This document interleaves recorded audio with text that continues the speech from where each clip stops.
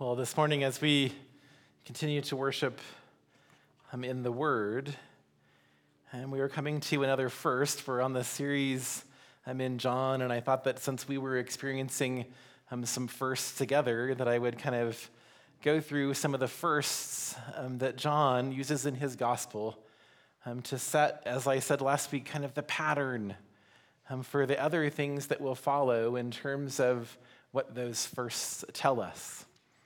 And this one I thought was kind of a reach at first until I actually realized, no, this really is a first that John intended to kind of tell us about what will happen after.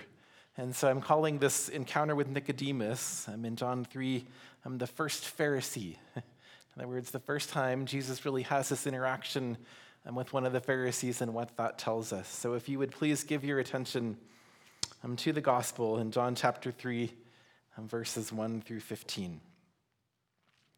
Now there was a Pharisee, a man named Nicodemus, who was a member of the Jewish ruling council. He came to Jesus at night and said, "Rabbi, we know that you are a teacher who has come from God, for no one could perform the signs you are doing if God were not with him." Jesus replied, "Very truly, I tell you, no one can see the kingdom of God without being born again." "How can anyone be born when they are old?" Nicodemus asked. "Surely they cannot enter a second time into their mother's womb to be born." Jesus answered, "Very truly, I tell you, no one can enter the kingdom of God without being born of water and the Spirit. Flesh gives birth to flesh, but the Spirit gives birth to spirit. You should not be surprised at my saying you must be born again. The wind blows wherever it pleases. You hear its sound, but you cannot tell where it comes from or where it is going. So it is with everyone born of the Spirit." "How can this be?"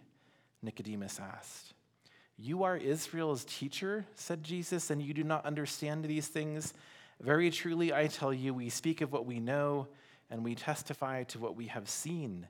But still you people do not accept our testimony. I have spoken to you of earthly things, and you do not believe. How then will you believe if I speak of heavenly things? No one has ever gone into heaven except the one who came from heaven, the Son of Man. Just as Moses lifted up the snake in the wilderness, so the Son of Man must be lifted up, that everyone who believes may have eternal life in him." Thus far, the word of the Lord. Well, it's interesting how, and actually it's probably even more poignant in the last few weeks, how life tends to at times kind of seem to circle back, right, to things that were familiar or things that you have done before. It's been amazing to me in the last few weeks how I will see something or smell something or see someone that brings back all kinds of memories, right, of our time here before, but yet at the same time, it's different, right? It's new. Things have changed. Things have moved on in the time that we've been gone. This morning, I was actually out at the coffee bar getting coffee, and I looked at the mugs that were sitting out there, and I was like, oh, that looks familiar. And one of our mugs was sitting there that I had brought to the church when we were here before, and there it was. And I remember it because it wasn't really ugly. And so that's probably why we left it here. We thought, well, let's leave that one at the church. But it's still here, and it's come back around. Well, one of the things in my life that kind of came back around when we went to Rapid City, which I wasn't expecting or planning on, was getting back into the pastime of fly fishing. And when I was in middle school, I had a shop teacher that taught a fly tying class after school. And so I would go with a handful of friends, and we would learn how to tie flies, and then he would take us out on fishing outings every so often throughout the years that I was in middle school. And that was one of the things that I most loved about middle school, was those friends and that time doing that. But for some reason after that, I never really kept doing it. I've never held on to it. But when we got to Rapid City, there was several people in the congregation that were big into fly fishing. And so they got me back into it. In fact, one of the elders that was the primary culprit of doing all this. I told him, if you worked it hard as getting people to come to the church as you did at getting to go fishing, we'd have a huge church. But he would do anything. He would give you his equipment. He would do whatever to get you to go fishing with him. Well, one time, one of our favorite places to go was in the Bighorns. Anybody been to the Bighorn Mountains in Wyoming? We were in the Bighorns on a river called the Tongue River. It was where we would go once every summer to go fishing. Well, last summer when we were there, the very first day we were having lunch after having started fishing, and one of the guys named John, he looks out and he says, "Hey, do you guys see that over there?" And you know how that goes, right? You're like looking, and he's like, "Yeah, don't you see there's that little red patch right over there? Do you guys see that? Oh, see, it's by that tree. Let's go over this way a little ways." And me and the other guy, Bill, were like, "No, I don't see what you're talking about." Finally, so we got out the binoculars and everything, and he said, "I think that's a sandhill crane out there." And we kept saying, "Oh, I don't think so, John. I don't know what you're talking about. I don't think that they sandhill cranes come up this high." Right? I've never heard of a sandhill crane being at this high of altitude. And so finally, after getting out the binoculars and looking, we realized that there was indeed a sandhill crane up there in the Bighorn Mountains. And as we kept fishing, we kept seeing more of them. And we finally realized that there was a bumper crop of grasshoppers that were out, and the cranes were there eating all the grasshoppers. But it took Bill and I a long time to finally see that crane, and not only because it was kind of hard to see, but because mainly we didn't believe or think that there could possibly be a sandhill crane up in the mountains that high, and so it made it even harder for us to see that. And that's a little bit of a backdrop of what's going on in this encounter with Jesus and Nicodemus. Because Jesus tells him that he wants him to see the kingdom of God. To be able to see that in Jesus, heaven and earth are beginning to come together. That things are beginning to be brought to the completion that God had intended. The restoration of all things, shalom, wholeness, peace, healing, hope, all have arrived, and they are now right there in front of Nicodemus. Right there. But Nicodemus can't see it. And Jesus is trying to help him to see it in all kinds of ways. And just like our friend John got really frustrated, actually in the whole process of trying to get us to see this crane, Jesus is actually getting frustrated. Frustrated to the point that you peoples Nicodemus. Have you ever been you peopled? Well, you people always, right? You people never.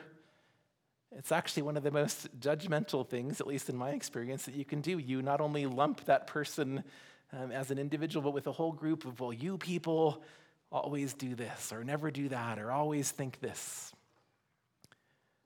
But Jesus is so frustrated with Nicodemus that he says, you people will not listen to my testimony because you can't see it. Because you can't see it. And so why this whole encounter with Nicodemus sets up, I think, the rest of Jesus' interactions with the Pharisees. And why can't the Pharisees see it? And why is Jesus so frustrated with the Pharisees? As I've reflected on the scripture and that whole thing through the years, of course, one of the things that I first thought was that the Pharisees can't see it because they're legalists, right? They're so bound in following the rules and in making sure that other people follow the rules that when grace arrives, they miss it. They don't understand it. They can't wrap their heads around it. And so that's part of what's going on. The other thing that happens with the Pharisees that drives Jesus nuts is that in doing that, in keeping the rules so closely and meticulously, they forget to keep people. Keeping the rules begins to supersede being people keepers, and so they begin to make second-class citizens out of others who don't follow the rules the way that they do. And so there's us who are willing to do this, and all of you who can't or aren't or won't.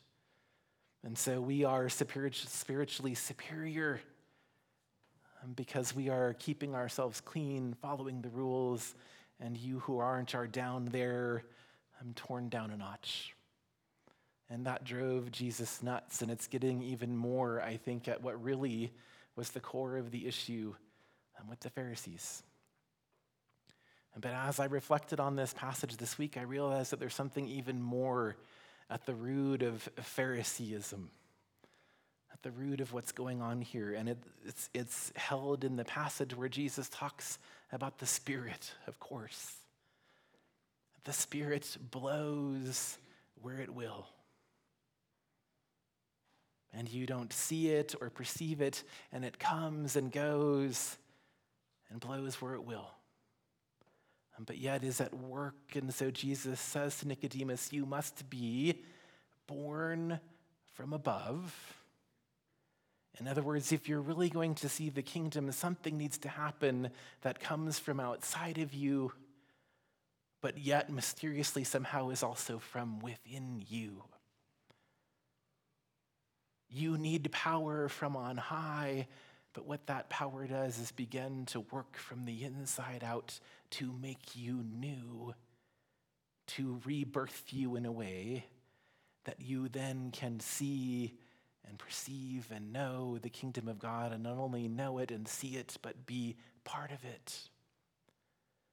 But the problem wasn't just that the Pharisees were legalists. And the problem isn't just that the Pharisees made second-class citizens out of people.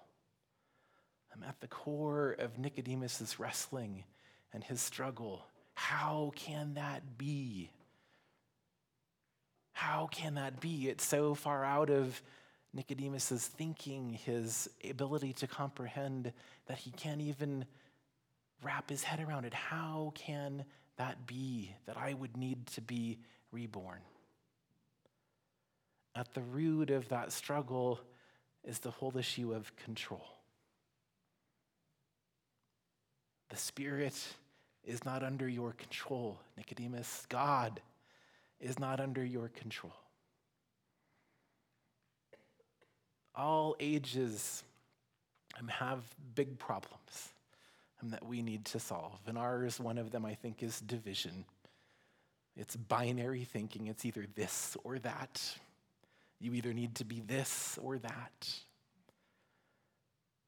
In Nicodemus' age, it was, what do we do about the Romans, because their presence seems to go against everything that God has told us about his promise and who we are and what he's going to do in and through his people. And so what do we do about that?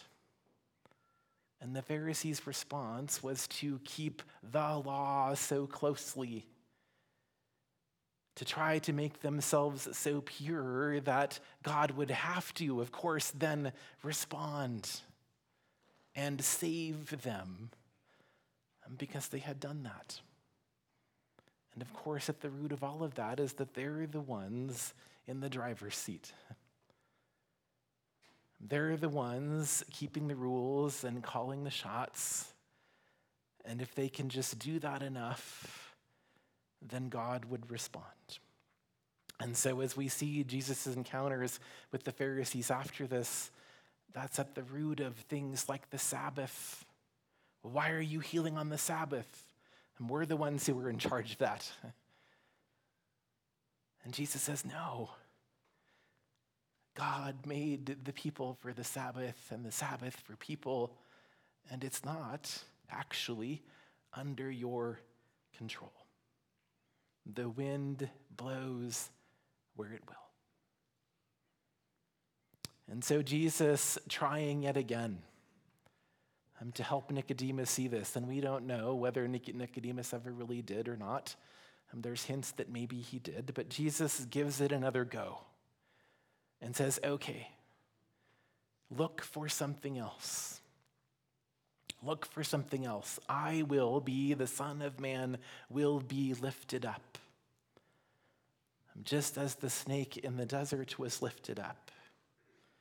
And the snake in the desert refers back to that time in Exodus when Israel was wandering in the desert and they were being tormented by snakes and people being bitten by them. And so Moses goes to God and says, God, what do we do? And God says, make a snake, a bronze snake, and put it up on a pole and lift it up.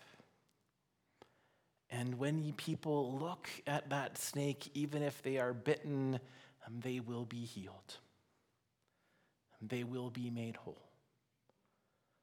And so Jesus gives it another try and says, Nicodemus, Pharisees, look for this. If you can't see the kingdom right next to you, coming into being, maybe when you see me lifted up on the cross and you look to that, then you will realize, all of a sudden you'll go like we did in the Bighorn Mountains. Oh, I do see it. There really can be a sandhill crane this high up in the mountains.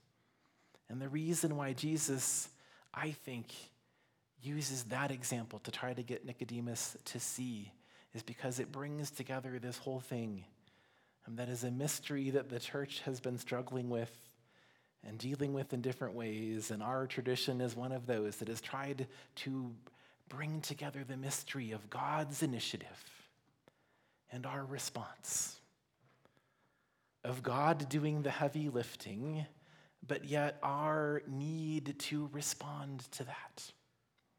We need to be made new from the inside out. We need to be made whole, to be renewed, and not only us individually, but all of creation along with us needs to be made new. But it's not under our control. It's not up to us. God does the heavy lifting, the most of the work. And so Jesus gives Nicodemus this picture.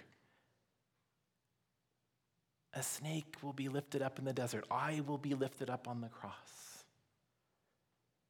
And in that sacrifice that I make, I will make possible for all things to be made new, for all to respond and to come to me.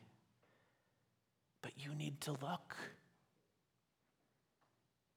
You need to look. You need to look up and to see the cross. And in looking and believing, you will be made new. To me, that captures the picture that God brings before us, that Jesus wants us to get. Yes, God sacrifices. Yes, God initiates. Yes, God gives grace. But our part, our response, is as much as that glance, as looking and knowing and seeing that in that look we can be made whole. And so our hope is found in Jesus being lifted up, but in our willingness to look up and to see that. And when we do that, we will indeed be reborn. We will indeed be made new as creation is from the inside out. And so may you remember that you are not in control. The Spirit blows where it will. And may the Spirit empower you to look and to see the kingdom right next to you, and to know that God is making you and all things new. May it be so. Amen.